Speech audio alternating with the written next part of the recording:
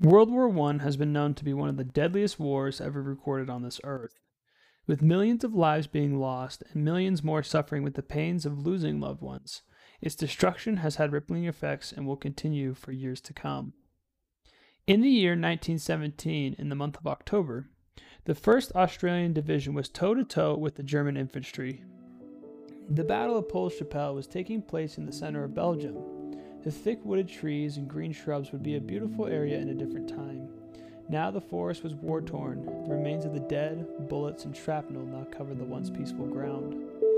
The Australians were about to make an advance. With World War I being fought yard by yard, the hope was to send a full offensive against the Germans to capture the Passchendaele Ridge, as Sir Douglas Haig, Commander-in-Chief, believed the German army was on the brink of collapse.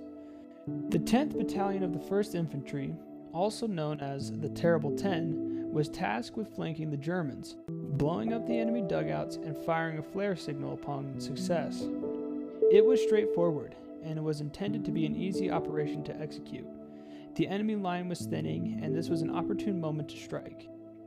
In order to throw off the Germans of the attack, the Australian army used, instead of box barrages, a form of mortar that was used when protecting an infantry raid, was instead replaced with regular mortars that were for destroying the enemy side. This meant that the 10th Division would be going towards the mortars rather than fleeing from them, leaving a much more dangerous approach. But orders were orders, and under the command of 22-year-old Lieutenant Frank Scott, the battalion advanced to the front. In a letter, Charles Bean wrote, "The operation ended disastrously. The missing men were never heard from again. Their names were not in any list of prisoners. The Graves Commission found no remains of their bodies. What happened to these men?" I'm Garrett Halls, and today on History's Mysteries, we'll be diving into the story of the Celtic Woods.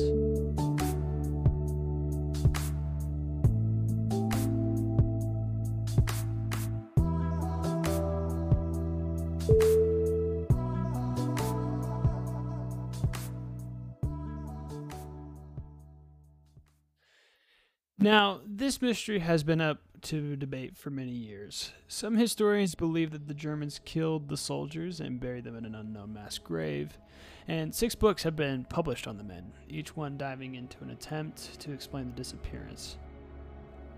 At the time of this episode, some historians believe that there are in fact 81 men in the raid, and that there were 48 that were known, injured, or killed in action that have been documented, with the remaining 37 going missing.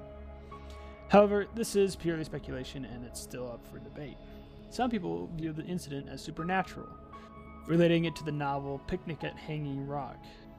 Now, for those who don't know, Picnic at Hanging Rock is a historical fiction novel about a group of female students at an Australian boarding school who vanish at Hanging Rock on Valentine's Day.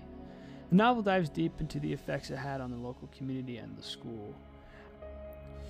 While I would like to toy around with the idea of it being in fact supernatural, there's some questions that I would like to ask at first. If it was supernatural, why was it just those 81 or 84 or however many men to have disappeared? Why wasn't there any other supernatural experiences happening beforehand if that was the case? Secondly, if we play pessimistic here, I firmly don't believe in the sense of supernaturalism and everything can be explained via logical reasoning. And so with that mindset, just take that in mind as I dive into my explanations and understandings of what I think can happen. Who knows? Maybe it was supernatural, and maybe I'm just a non-believer. So, okay, back to the Celtic Woods. The barrage that shielded the 10th Battalions was light and it was scattered around, with the hopes of shrouding exactly where the men were coming from. The advance was 180 yards, the terrain being covered in tree stump, bomb craters, and due to heavy rain, mud. Now, I don't know exactly what happened to the men, and due to most of this being hearsay, I would like to put in my 2 cents in anyway. During the fog of war, Allied casualty was incredibly common, with the speculation of over 2 to 20% of all casualties of World War I were caused by friendly fire. With uniforms being hard to discern and the locations of Allied soldiers being vague, I could see that mortar fire could have hit the men on their way towards the enemy front. This thought I'm not entirely on board with, as that would feel more methodical and planned by the Australians to hit them directly, rather by an accident. However, I still find it interesting to note, and it still could have been a possibility. Secondly, the other theory I have is that the men in fact made it to the enemy front. The men were able to charge the hill, and amongst the commotion got caught in the crossfire of Allied mortars. With no flare to send a signal, it would make sense to me that the Australians would have kept firing rounds, as they didn't get an indication otherwise. The last theory I have is that most of the men were slaughtered against the Germans, and the survivors got lost and were unable to find their way back to the Allied territory, resulting in them either dying due to nature or by the hands of the enemy. Again, I don't have an exact answer to any of these things, yet I do think the accidental mortar fire is the most probable cause.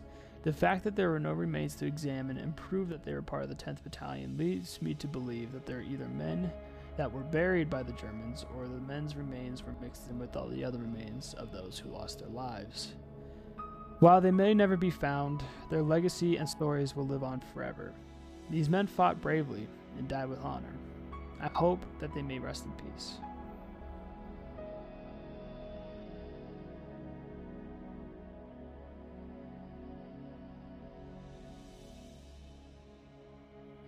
Thank you for listening. I hope you enjoyed this episode of History's Mysteries, and I hope to catch you in the next episode.